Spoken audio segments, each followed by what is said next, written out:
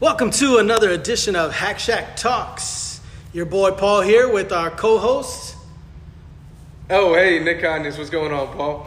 My bad. Get it together, son. My bad. Come That's on. my fault. Today's guest, man, we're stoked to talk to, man. Our first pro guy, coming from a long way, hometown of South Dakota, lives and resides in San Antonio now. Ben Thomas. Ben, welcome to the show, brother. Thanks, Paul and Nick. Glad to be here. Yeah, man, for sure. Glad we could have you out here. So, for those that don't know, Coach Ben Thomas is an assistant coach at Sacs over there with our old boy Mike Krippner helping out over there at Sacs. How's that going, man? It's going great. Building a program basically from the ground up. Yeah. I still remember when we first get out there and we had baseball tryouts. Yeah. And I think we had maybe 7 or 8 kids show up. I was like, good news, guys, is you guys all made the team. Bad news is, do any of you have any friends that want to play baseball? Yeah. And from there, it just Yeah. a little bit better each year. And, I keep telling Coach Krippner he needs to write a book about some of the experiences we've had and some of the stuff that's come up that you never would have thought would come up in a baseball. Yeah. And you're like, wow, I didn't know that could happen. but we're growing it. Last year we had a real competitive team before COVID. Yeah. We were 15-0, number 1 team in the state. Yeah. Y'all got screwed last year. Y'all could have had a big year last year for sure. Yep. So Had that some kind of got big derailed, arms. but it was great to see the kids. They were pumped, and they went on. Some went on to play college baseball, and You got some big arms that went out to the big schools too, right? yes, we had our number 1 who went to TCU. Yeah. And then our number 2 was our 3-hole first base, third base. He ended up playing some shortstop too. He went to Texas A&M International. Oh, okay. He playing down there. And then our number 3 was his brother, who committed to Wichita State. Nice. Shockers, baby. And then our number 4 was their shortstop, who came out kind of nowhere throwing upper 80s and ended up being kind of our closer type. So no matter who we rolled out there, Y'all are gonna have a chance to win. Yeah. we had a chance of winning. So we got some guys coming back too. We had about 7, 8 pitchers deep last year. So just like every year in high school, that guys will step up, new number 1s, new number 2s, new guys will step up, and it's kind of exciting to see who steps up and meets that challenge. So we're excited. It starts in a couple weeks, so we're ready to go. You're right around the corner, man. So what have y'all done, or what are y'all allowed to do? Because I know the rules for TAPS are a little different than UIL, right? So what have y'all done really kind of to get your guys prepared for this new kind of season coming in different? Obviously, you haven't been able to do all the things you'd like to do because of COVID and all that stuff.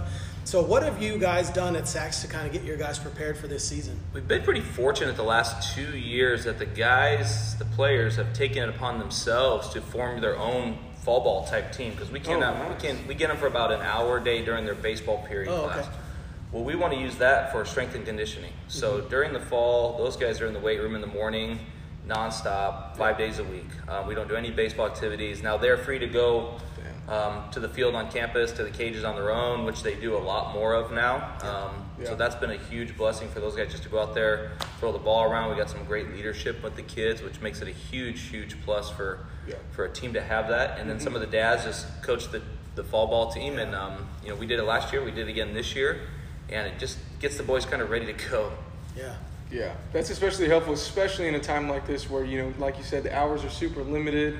You have a lot of guys, good leaders that are getting everything done on their own. So that's always a good sign for a good team when you have leadership like that, for sure. Yep, exactly. How many returners do y'all have coming from last year's squad? We really have a young team. We don't have a ton of returning guys. The guys that returned played some meaningful innings, which is really good also. And we have a ton of underclassmen. I think we only have 2 or 3 seniors. Damn. Is all. And then the rest are all underclassmen, a huge freshman class, which we had that the first time when we went to the state tournament, I think 3 or 4 years ago. It's kind of similar to that class, and when they were seniors, those guys were able to go to the state tournament for the first time. So it's been good. How many years were you there originally with Krippner? So a funny story that when Krippner got the job, he calls me. We were sitting at the Hack Shack. Yeah. I remember to this day. So he goes, I just got the job at Sacs. I need an assistant coach. And I was doing lessons at the Hack Shack. And I was like, oh, coach, man, I think I just had a baby, maybe. Yeah. And I was like, dude, not good timing. the wife is gonna. She'd probably go for it, but she's like, "Come on, man, I know better than that." Like, Be tough. I've been around long enough. Like, yeah, sure, go ahead, go ahead and do it. Yeah, you just had a newborn. So my brother, for whatever reason, was like dropping something off, and I was like, Coach, my brother might want to do it. I'd love to meet him. I was like, he's right there. Like, so talk to him. So they literally talked back there by the old Bowflex they had there, and they got it. And then it's funny, I joined I think on the next year. Yeah, is when I did it. And then we even had a year. We had a volunteer coach. We called him Grandpa, and he retired. And I remember Jerry, that guy, Jerry, I think his name was. Well, then one year my dad filled in for him. So one year it was Coach Krippner, and then me, my brother, and my dad were all on the same staff, and that was really, really cool. Yeah. That was the year that we went to the state tournament. So my dad was one and done. Like, got you guys in the States. I'm gonna go out on top, baby. See y'all later. See you boys later. Now, did your brother play some baseball? So my brother played. Yeah, my brother played Division II baseball at Northern State. It's up in South Dakota, in Aberdeen. Good baseball conference. My dad was actually really good friends with their head coach, and it's actually my mom's hometown is where he ended up going. So he ended up being a pitcher there for a couple of years. So So he ended up baseball family. Huh? He played for 2 years, and then his arm just kind of crapped out. But then he was like intramural champion. Like, he was like, dude, this is way better than like running no pressure, like, baby. So he played basketball. He did like football, softball. Like he had the best time. And then he was like he worked for the basketball team. So Coach Meyer is like a legendary basketball coach in NCAA rankings. He's like the winningest coach. So he like worked on his crew. So he learned a lot from him. So it was cool. Dang, that's awesome. Yeah, baseball family for sure. My dad played. So my dad still plays. Really? MSBL, Does he play the MSBL Old Man League? So he baby. wants to go. Skip. Yeah, with Skip. Skip. Yeah, he's in that same league, so he's on some team. They change it like every other year, but he went to the MSBL when he was in the 30 and over, 40 and over, 50 and over, 60 and over. He's won rings in each one. He just he goes to just Arizona? turned 70 this year, so he wants to go back one more year to 70. But he just had a knee replacement, so he's been rehabbing it. Yeah. Like he's like, I gotta get there. Arizona's calling, baby. Arizona's calling. It's funny. Like I'll go and throw him out. Like we'll go to the cages. Yeah. And I don't know how many kids are in America do this, but I throw PE to my dad and then my son. Yeah. And I don't hit.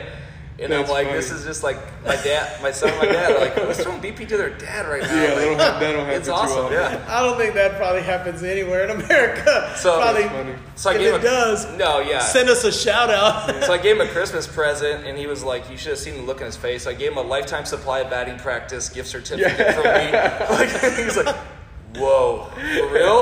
Like, yeah, I'm going to take you up on this. I'm like, yeah, I know you will. Like, man. Then even more so, rehab that knee. Let's go, baby. I got to get ready. No, but it's good coming from him. Learned a lot from him. Yeah. Mainly work ethic. For sure. I had the benefit that, growing up in South Dakota, we didn't have the luxury. So, shout out to the Hack Shack, man. If you guys are going to come down here, Paul and Nick have done a tremendous job transforming this place into a facility that's going to get some kids a lot better. The tools are right here for them, and all they got to do is put in the work. But I remember in South Dakota, we didn't have indoor cages. There was no. That was before. There was nothing. There's no facilities. I had the benefit. My dad was an elementary PE teacher. Yeah. So we would go and hit wiffle balls in his gym in the winter. So I was able to get some swings. I remember we were hitting in our garage. We'd have a little space heater.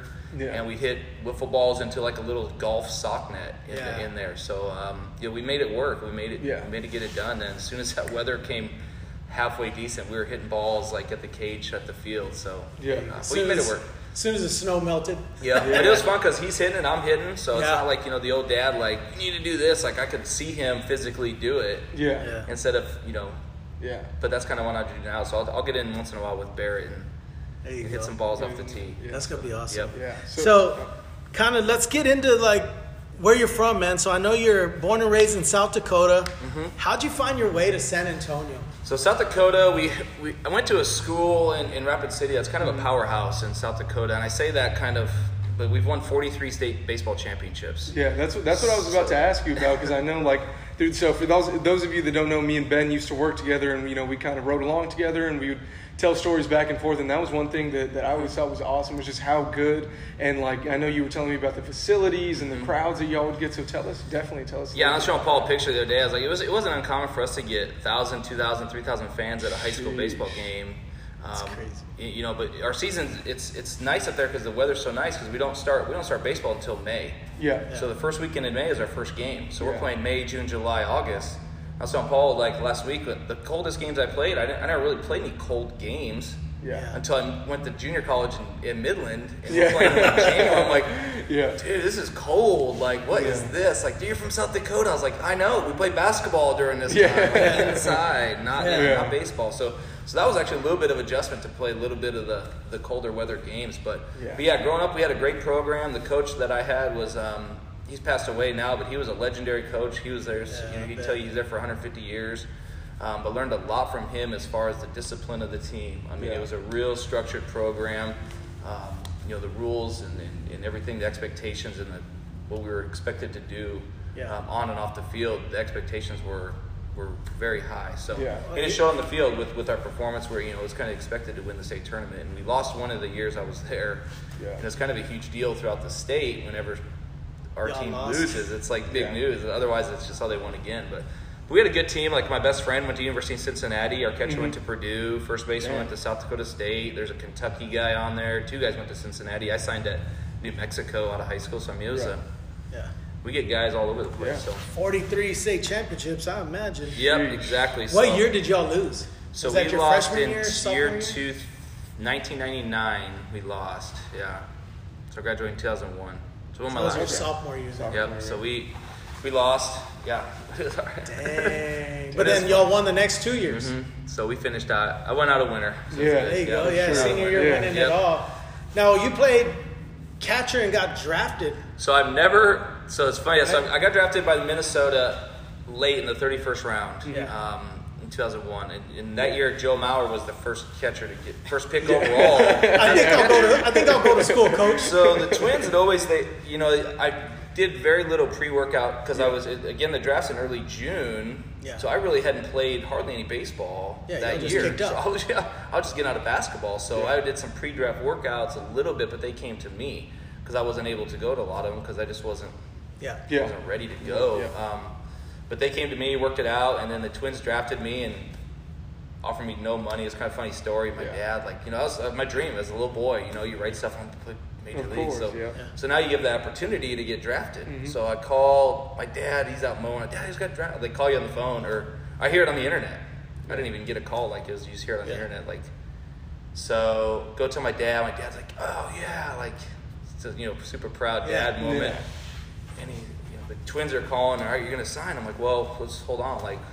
They offer me a little bit of money, and my dad's like, oh yeah, we gotta take it. We gotta sign. Hold on, Dad. Let me call. I didn't have an agent. Nothing. I was like, well, my older friend of mine, Mark Ellis, who played 10+ years in the big leagues. He was in AAA at the time with I think Oakland at the time. So I'm like, let me call Mark, Dad, and see what he says. And I call Mark, and Mark's like, hey, Ben, what's going on? I'm like, I just got drafted by the Twins. I go, oh, man, congratulations. What round? What'd they offer you? So I told him. He goes, do not sign. Whatever you do not sign that contract. Go to school. Go to school. So I'm like, okay. So I hang up. My dad's, what'd he say? He told me, don't sign. Go to school. Okay, we're going to school. Just like that. So, super supportive. That's awesome. So I had some options at that point. So at that point, I had signed to go to University of New Mexico. So I was going to go there, playing the WAC. I think it was the WAC or Mountain West back then. They've changed 15 times since then. I believe it's the WAC. WAC. So I was excited about that. I was like, well, I'll go there. And then, that was in early June. Well, back then they had what's called draft and follow. So where the Twins would actually hold your rights. Now they've changed it to where I think the first day of classes in August is the cutoff date. If you don't sign by then, you go back into the draft. So as the summer kind of progressed, we got to thinking, so I called this coach, and or I emailed the coach from Midland, and I said, hey, I might be wanting to come to junior college, because I remember him telling me I could sign a JUCO letter of intent and a Division I letter of intent. So I said, well, if I go to JUCO, I can be a one and done and sign and get drafted again or sign with the Twins at the end of the season. So I was like, that's not a bad idea. So emailed him back in the day, right? Yeah. So, hey, coach. Like, literally, like, hit send, and then I hear the phone ring. I'm like, what is that? Back then, you didn't have cell phones. I didn't have a cell phone, so it's like the landline, right? The caller ID. Who is A Midland screening before screening. Taking us way back. You probably don't even know that. He doesn't know. Yeah. You don't know about that. But it says like long distance. I don't know what it said, but it said out of. So I answered, and, hey man, this is Coach. And he goes, well, I just got your email. I'm gonna overnight you a letter of intent. He goes, I save a spot every year just for something like this. So he goes, just sign it.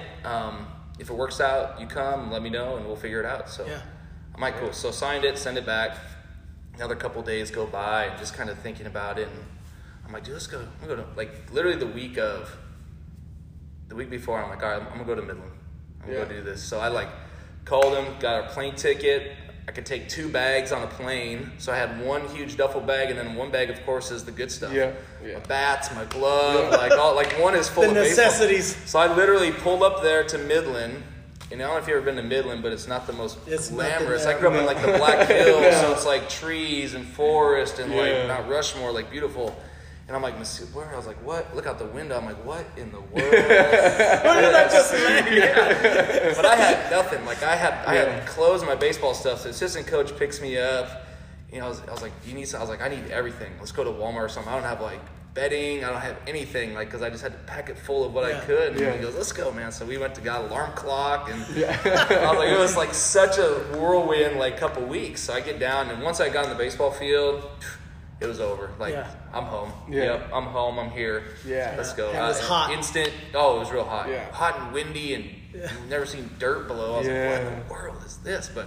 But instant friendships. I mean, when you go to college, you know, they tell these kids, and they go play college balls, you're gonna have 30 to 40 instant friends from the get-go. Yeah, especially junior college. It's you're all there for the same reason. Y'all obviously chose that school for a reason. You're just instant friends. So jumped right in and then ready to go. So how did you?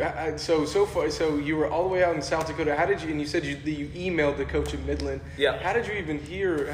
So that coach at Midland used to be at Trinidad State in Colorado, and the coach is originally from South Dakota. So he knew the area. Okay. So he had sent previous players had went to play for him at Trinidad State in Colorado.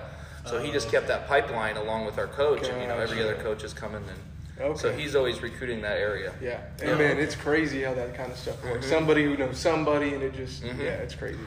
Dude, like at Galveston, like I don't know how Joplin had like his connection with all the Latin guys. Yeah, they had crazy connections. From like we had a bunch of Australian kids on the team. Like I'm trying to keep as many connections as I can for Bear. I'm like, I don't care where you're going, somebody's gonna give you exactly. Like junior tech college, but you're going, dude. They're gonna pay for your school. See ya. It's amazing how many times in life that happens where it's who you know, not what you know. Make a phone call and you're sitting there like, all right, cool, I'll give him an opportunity, and there you go, man, the door opens. Yeah, it worked out, man, because didn't work out with the Twins that year.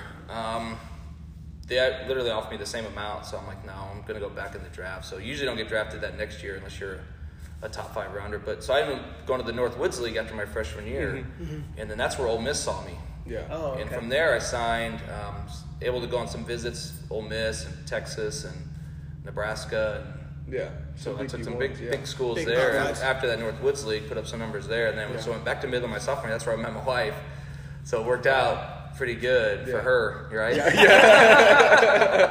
she got lucky on that. She got lucky, I tell her that all the time, No, but so it worked out. And then so I was excited to go to Ole Miss, and then went back to the Northwoods League, and kind of anticipated getting drafted again. Didn't really know. You never really, So then get drafted by the Braves in the 15th round, and it was kind of fun. I was telling Nick, like, I talked to the Braves one time, and they had kind of asked me what it would take. Again, I didn't have an agent. I was like, oh, this round, by this round for this amount of money, and I'll sign. So literally got drafted in that round for that amount of money. I'm like, well, dang it. Could ask for more. You're like, how come I didn't go get that agent? This was a mess. This was a screw up here on my part. But again, get drafted as a catcher. Yeah. I've never caught. I think the last year I caught was like 9-year-old baseball. So that's the last year I caught. Then I played shortstop, third base, second base, infield the whole time. I never caught, but they see me as this left-handed hitting catcher. strong arm. Yeah. Wow. Could move a little, catcher's body, but I never caught. So Damn. the Braves had intended to draft me as a catcher as well. But the year before they drafted me was Brian McCann. Yeah. Great career. Yeah. My draft class was Jared Saltalamacchia.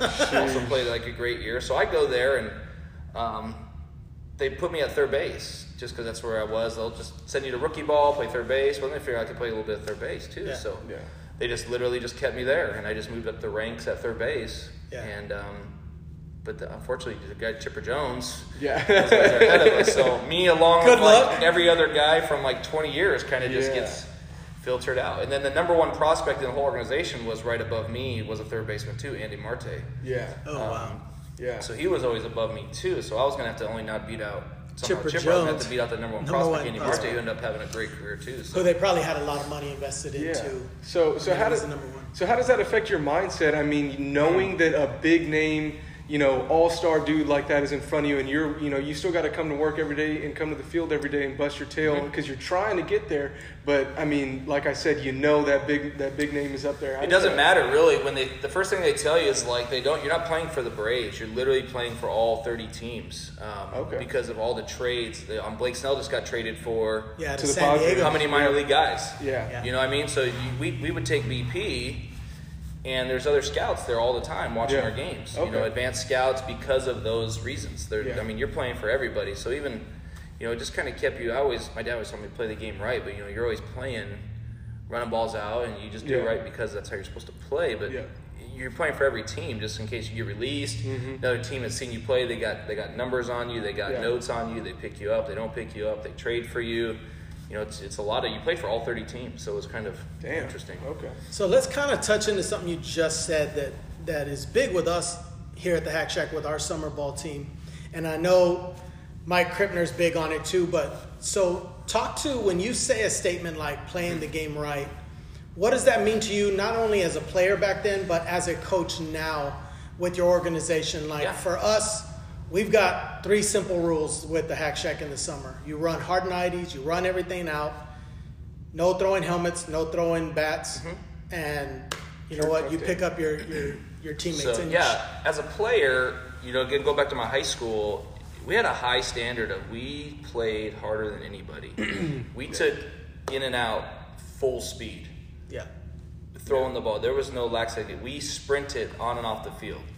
I mean, when you see like a sprint, you sprinted on and off the field. Because you're trying to play. Our program had like 70 people in it, 70 kids in it. Jeez. They can get you another guy. So you sprinted on and off just respecting the game. And I'll never forget the one time we're playing like a rival game, and this team has beat us one time in the last 20 years. So it's like, they always talk, whatever. So I hit this bomb, and I knew it was gone right away. So as I hit it, and I'm running down the first base line, I start taking off my batting gloves and take it off, and I put it in my back. I'm putting it in my back pocket. I don't know where I saw it. I did it. I'm like, they're in my back pocket by the time I get to second base. And I'm running. And we beat them, and I had a good game or whatever. And my dad, after the game, I drove my dad to the game, and high-fiving everybody, and I see him, he goes, get in the car. I was like, I drove, Dad.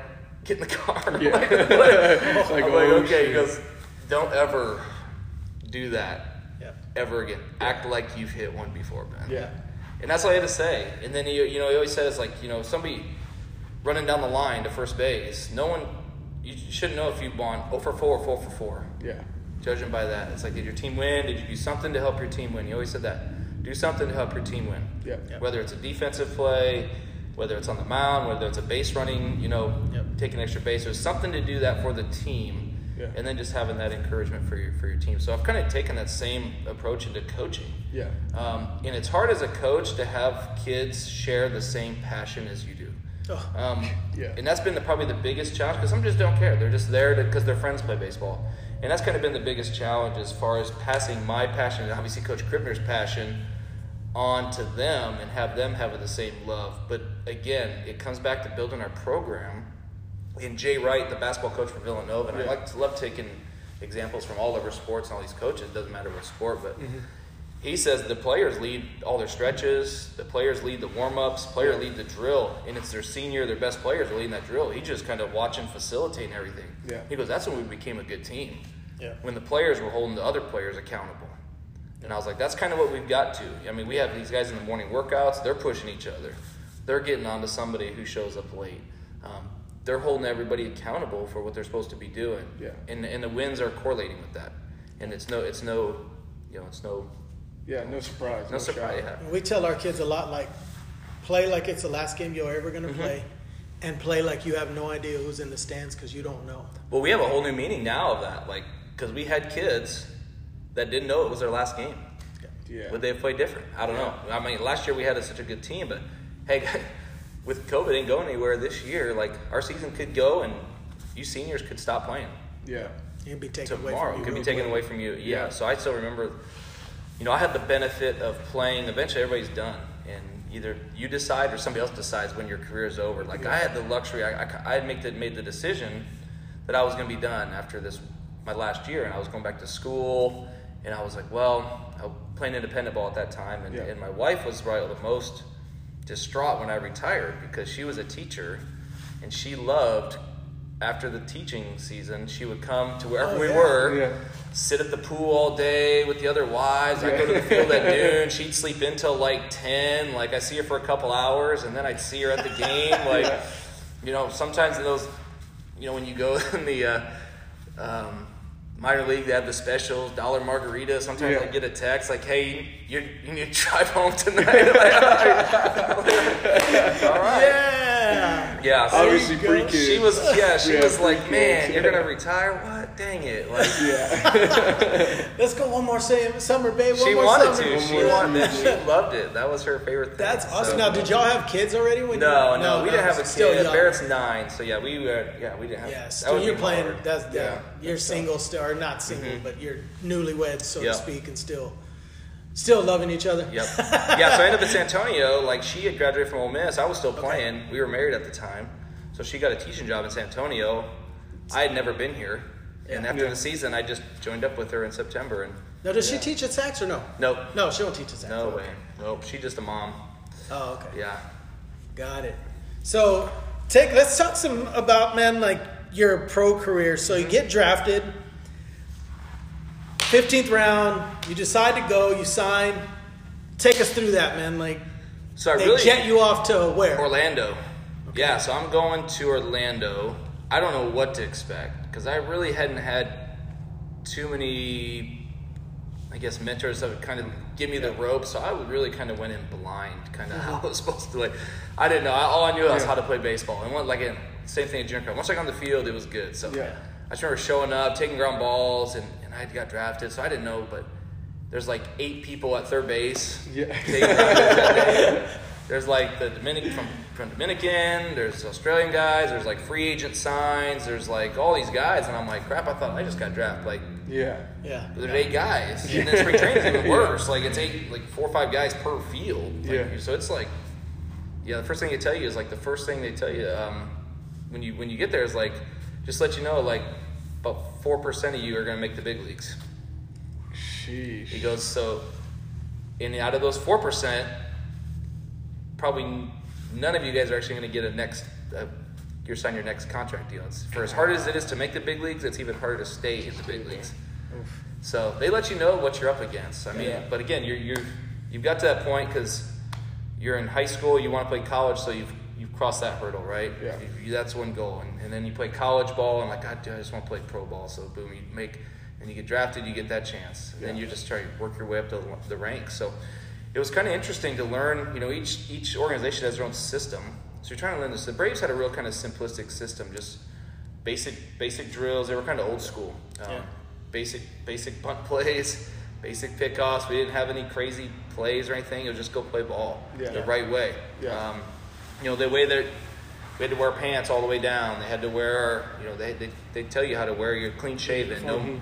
Yeah, the one year you could have a mustache. Well, then everybody grew mustaches, and they realized how terrible it was. So the next year they're like, no mustaches, clean shaven. Yeah. So and they would they'd find guys, or if they weren't really clean shaven. So it was very structured again, which was not uncommon for me because I had come up that way. My high school was like that. My junior college coach was very much like that too, and then the Braves same way.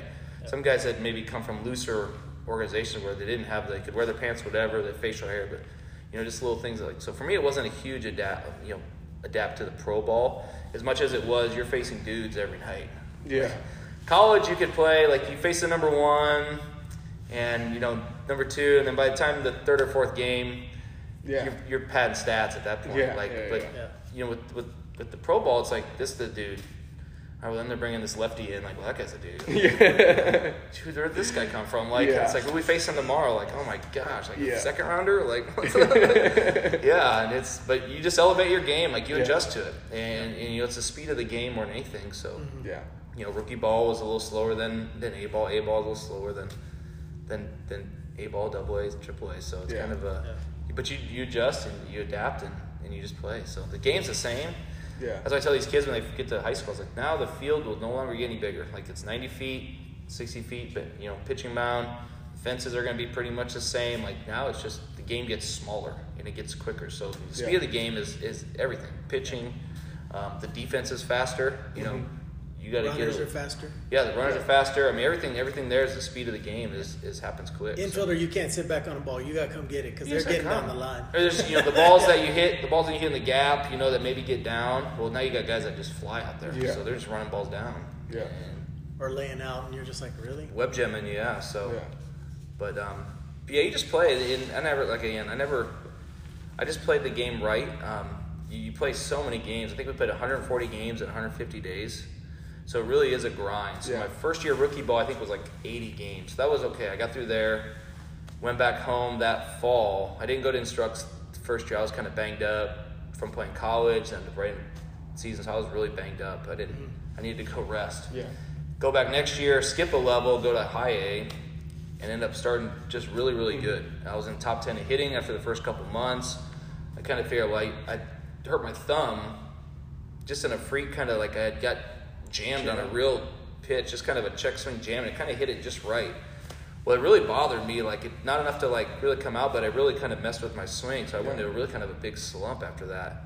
Well, then it became a mental struggle instead of a physical struggle, so I fell into the mental trap of going through, even though I was in the top 10 of hitting a month ago. Well, now my average, you see your batting average, they blast it on the scoreboard every night. You just see that thing. It becomes a mental anguish, and it's a mental struggle. And if you're not careful, and it got me. That year I didn't finish up very strong. I think I finished up okay, but I took that into the next year as kind of some motivation. But it's a mental grind more than anything, because again, you're playing 140 games, so you can't get too high, can't get too low.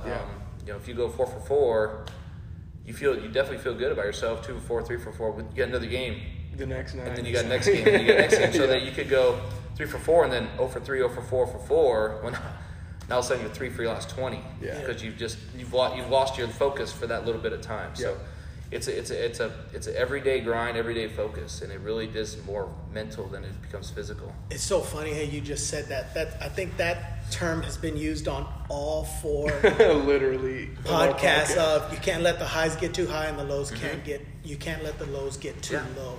Yeah. Especially over 140 game season. I mean,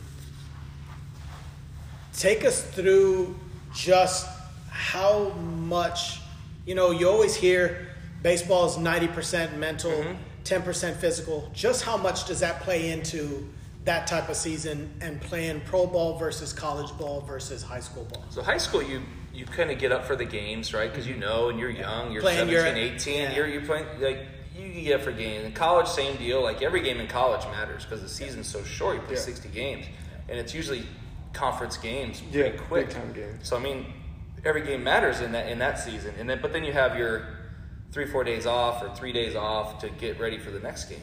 Your pro ball, it's every single night. For me, it was never motivation because I never did take it for granted one time.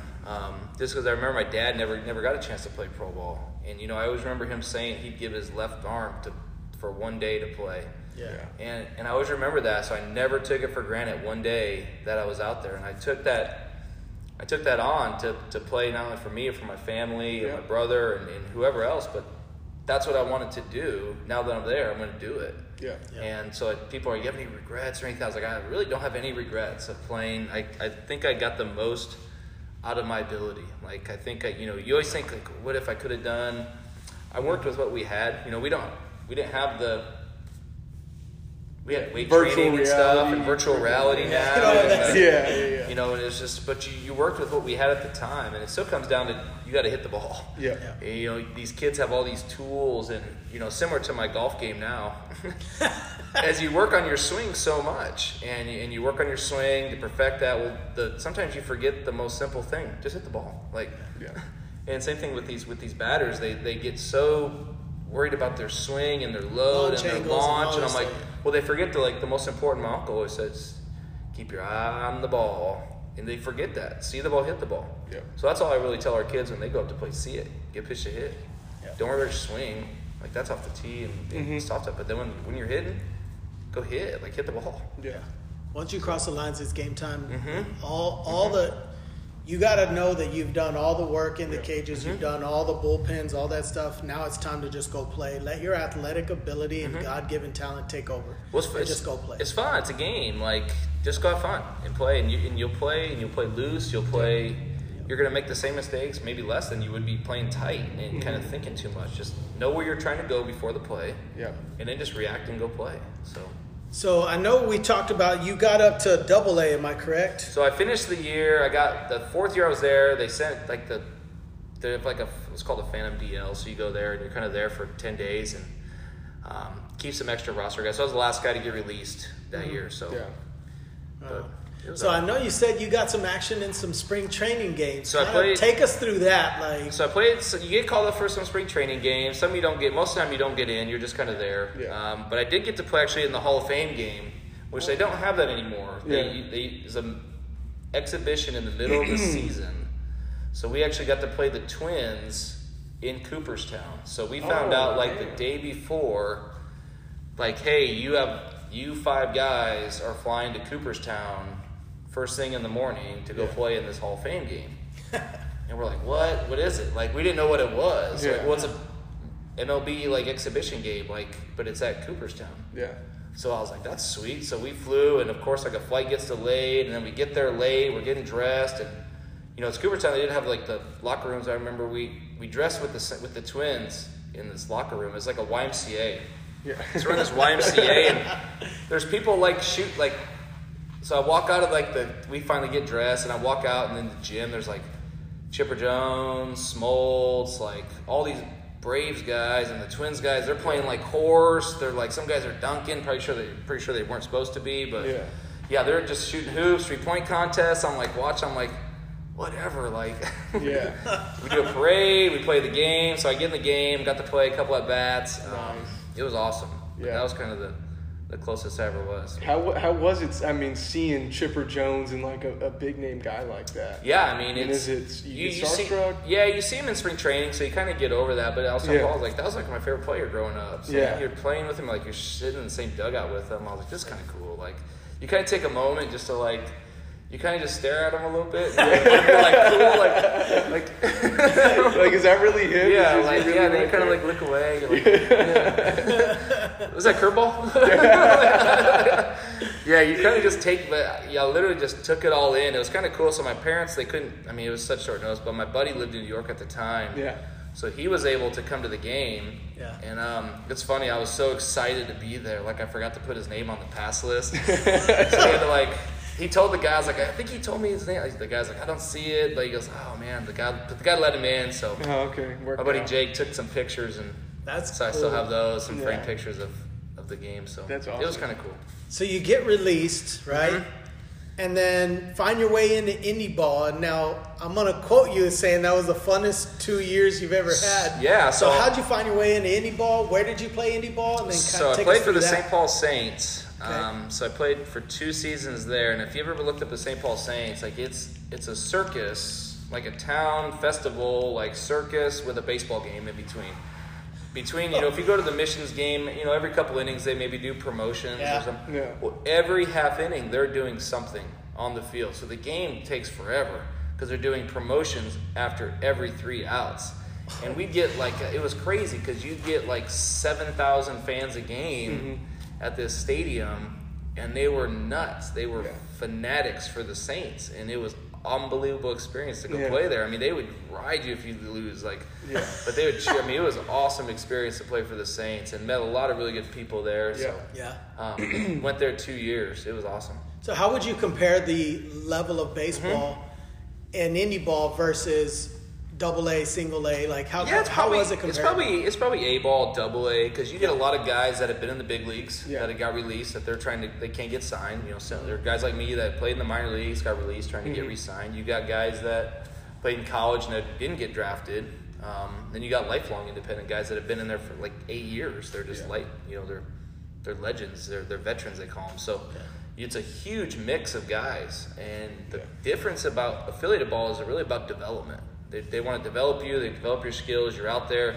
Independent ball is about winning. They want you to win. If you don't win, you're out of there. The coach, the manager's going to get fired. You're getting shipped out. He's bringing somebody in to win the games. So it becomes about winning again. So it kind of came full circle. Wow. Yeah. So what about if we got some high school guys out there right now listening, right? What advice would you give them coming out of high school to college, so to speak? And then if their dream is to play pro ball, what would be your advice for that kind of? So I always ask these kids, like in high school, like, do you want to play college baseball, or do you like the idea of playing college baseball? Because it's two different things. Yeah, because it's hard.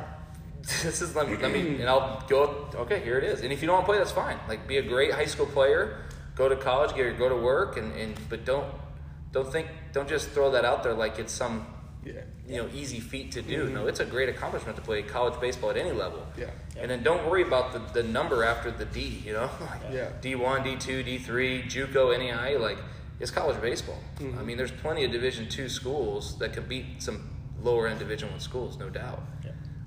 So don't get so concerned about the name where you're going. Like, get the right fit. And I think you bounce around, and it's like, you get the right fit with the right coach, the right school, and you'll know where you're supposed to go.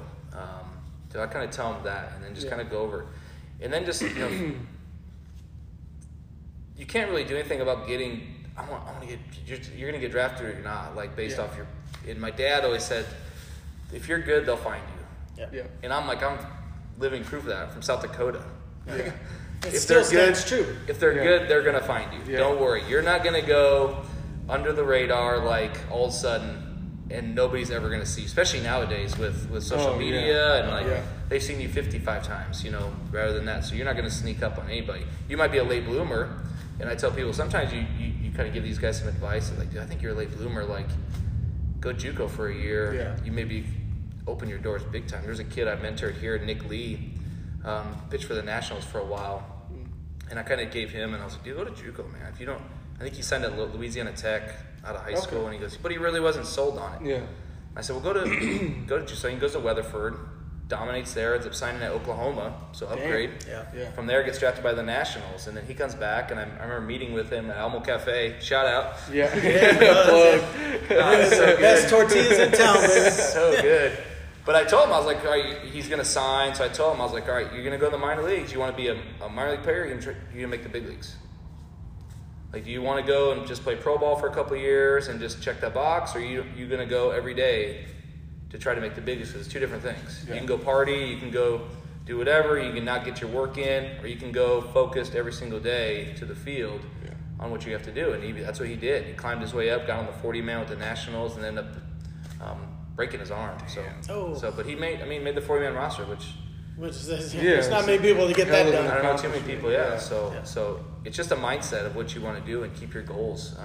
You see guys get drafted all the time now from schools I've never heard of. It doesn't matter where you're playing. Just go play ball. Go where you're going to play. Don't go be the 35 guy on the roster. Go play. Your career is so short. We've done that with a lot of our kids. Is a lot of them like, hey, go play in JUCO. Go find out what it's like. You're gonna see guys 88 to 95 day in, day out. Go see what that's like. I got really, really good my JUCO my freshman year at JUCO. Like, I made a big jump because I was playing so much baseball. And being in South Dakota, we played 60 games in a summer. but it was condensed into May, June, July. So it was condensed. Well, now I was able to go play a 40-game fall schedule, a 60-game regular season schedule, and then I was able to play 60 games in the Northwoods League. So I played a ton of games in that calendar year, and I really did make a big jump. Not to mention they're going to get you. They're going to put weight on you. They're going to get you bigger, stronger, faster, the whole 9 yards. And I mean, but we tell our kids, like, man, we're up front with you, and that's one thing I love about this podcast is keeping it real with all our guests. Like, so anybody listening knows, hey, look, we're not telling you this to hear ourselves just talk. We're telling you this so you know going in, this is not for everybody. It's not easy. It's hard. Yeah. And be prepared that it's hard. And be, we tell our guys at Saks all the time, like, are you okay if you don't play and we win? Are you okay with that? Yeah. In beginning of, like, some of the kids straight up told us at the beginning, no. So you'd rather play and us lose. Yeah. Again, it was the mindset. Now we got kids, and I think that, at least now I think they tell you, I mean, obviously everyone wants to play, they're competitive, but now I think they're like, we've experienced state tournament runs, we've experienced number one team in the state. So now they're like, yeah, it's fun to be a part of this. Like, what's my role? And just know your role and accept your role. You don't have to accept it. If you don't like it, play better. They tell you in the minor leagues. Yeah. You don't like the peanut butter and jelly sandwiches I've sat all day. We'll play better. Like, they got better food the more you move up, by the way. So, but it was kind of an interesting thing that I was just, are you doing everything you can? Are you the first one to leave, the last, first one to get there, last one to leave? Yeah. The coach, usually most players, if you go up to the coach, how can I get more playing time? How can I? And we always ask them, where do you want to play? Like, what do you want to do? And it's like, most of the time the coaches will tell you kind of what you need to do. Yeah. I'll play more shorts. You got to beat that guy out. Yeah. He's better than you. What are you going to do? Yeah. I don't see you coming half hour before practice getting 100 ground balls in. I don't see you staying after practice getting 100 ground balls in. Coaches love those kids. They're cool for that kid. But then the kids, they don't like the idea of the work. Yeah. I'm going to take my 15 round and do an EP, and that's it. You think that's enough? Well, that's okay. Yeah. That's your choice. The results will, it's your choice. So, Yeah. So let's talk about your time kind of in pro ball, man. Like, obviously, there's not a lot of people that get to experience that at any level, whether it's independent ball, single A, rookie ball, double A, whatever it might be. So kind of for the general public, give us some funny things that most general public people do not know about playing in the minor leagues, like the bus rides, the food. Because everybody sees the Yankees flying private on their jets, staying at the Four Seasons, but no one sees rookie ball. Break down, like, for the general public, like, what life in the minor leagues is really like. And let's talk a little bit about your food that you kind of brought on your own. That's kind of funny story. The per diem, I think we got like $20 or $25 a day per diem. Yeah. And part of that goes to, like, the clubhouse guy. So you're like, whatever. Like, now I have like $15 a day to eat like 2 meals. So I was like, screw that. So I was kind of ahead of my, like, nutrition was kind of big for me because I knew I had to take care of my body to recover, to get ready. So I would bring my own food on every road trip. I had a bag of food that I would bring: oatmeal, bananas, protein shakes. I would bring it all. And I would eat my own, like, food because you go to some towns and it's like there's a McDonald's, there's a Dairy Queen, and a gas station. Good luck getting something to feel like and have your body, like, respond to it. So, or I can wait to go to the clubhouse and they're gonna have a bowl of grapes, 4-day-old bananas, and, like, white bread and peanut butter and jelly, like. Okay, so you had to kind of be creative and kind of take stuff on your own. But it wasn't gourmet meals. Now teams have they've kind of seen, they're kind of catching on. So they have a nutritionist on a lot of these minor league teams now that they're coming and they're putting money into their minor league team and the food especially. And then some of the bus rides, I mean, you're just riding all night. You're sleeping. Something I always brought my pillow. Every road trip, I bring a pillow because at least I had, whatever bed you're sleeping in or bus you're sleeping in, at least I had That was my consistent. Something I could at least from have home. that every time. Like I knew I could sleep with my pillow. Yep. Yeah. But it was Were you able to sleep on the buses? I was never able to sleep on the buses. You have to, yeah. Yeah, you have to. You have to get some sort of sleep, yeah. Yeah. What was the longest road trip y'all took? So we took a trip. Where did we go from? When it was in St. Paul. We flew from St. Paul to El Paso, played a 4-game series, and then we bussed from El Paso to Shreveport. Like that was long. It seemed like forever. And it was like the middle of Texas in the summer, so it was like just hot. Yeah. And I think we had to play that. I think we had to go. I swear we didn't have a travel day because I think we had to play that night. So like sometimes you literally pull up at like 4 or 5 to the field, like stretch and go. Like,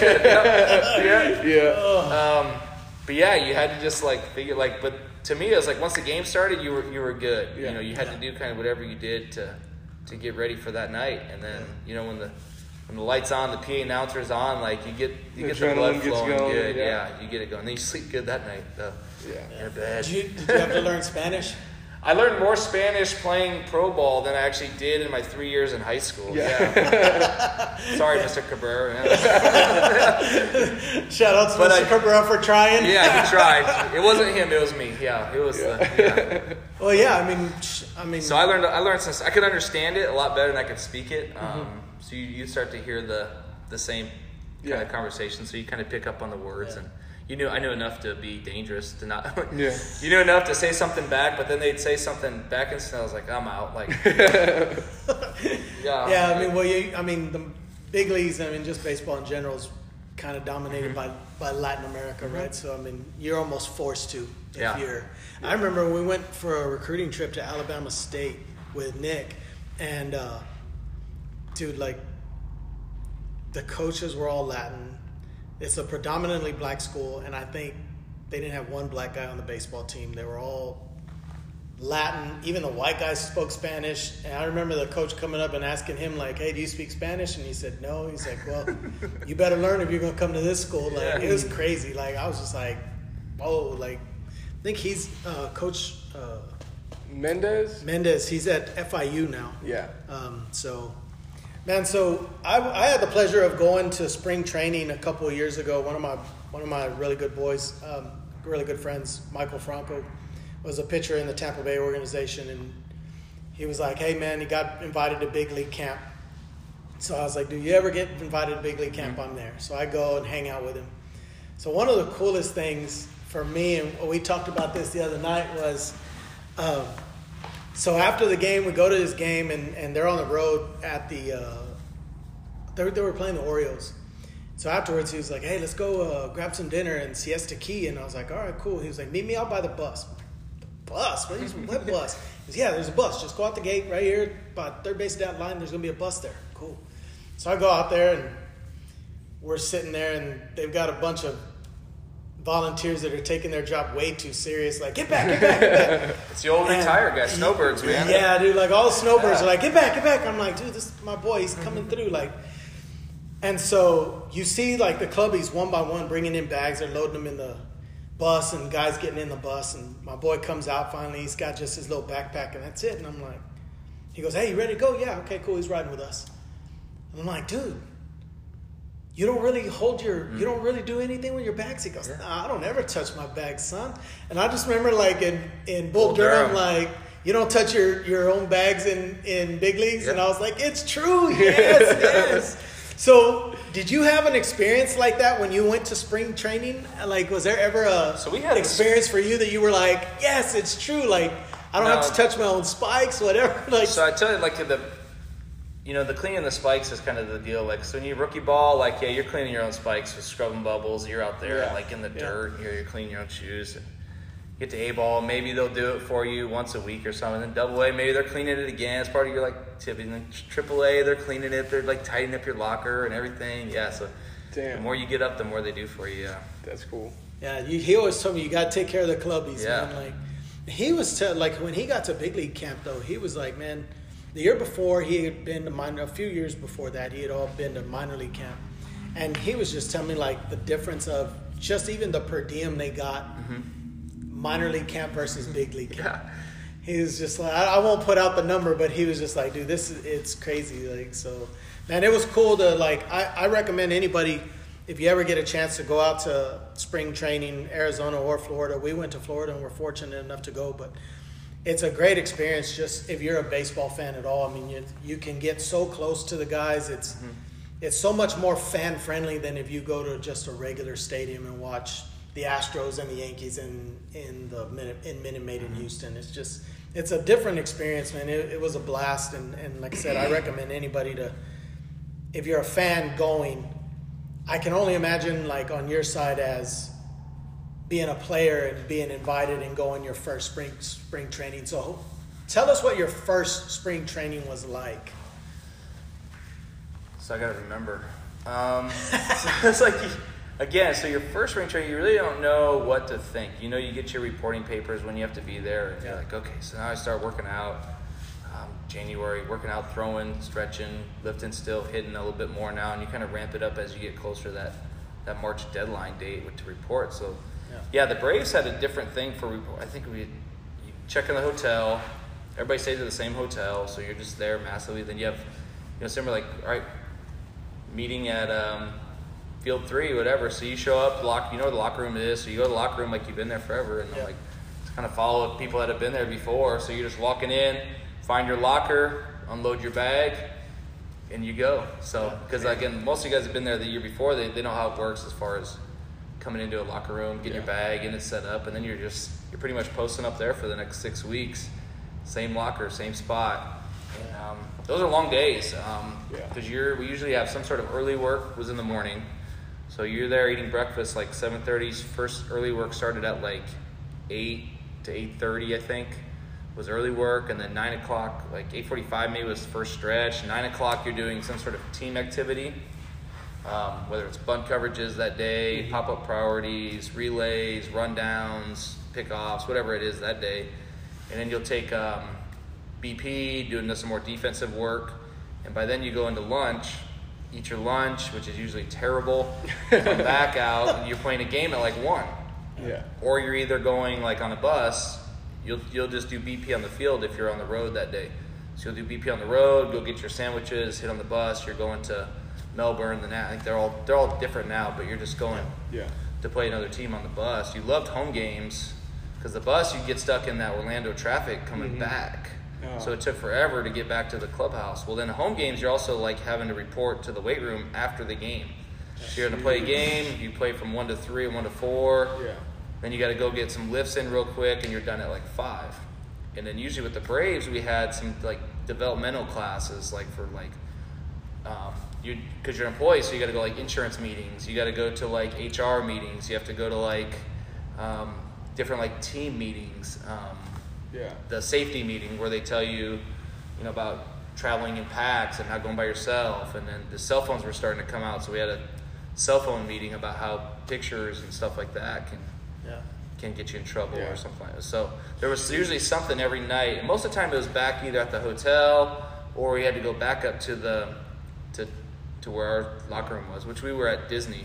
Oh. So we went to Disney where the bubble was. Yeah. That's where our locker room was. Like, right. The bubble, I was like, I've been there. They call it the Milk House. Yeah. So that's where we were at.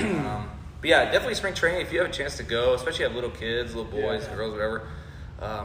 Older boys, the fans of the game, like Arizona, Florida is cool. You just bounce around, you go see these games, and you can go to the auxiliary fields, the minor league fields, and go check out some of those games. And a bunch of kids can get autographs, and it's a great time to go just watch some baseball and be around it.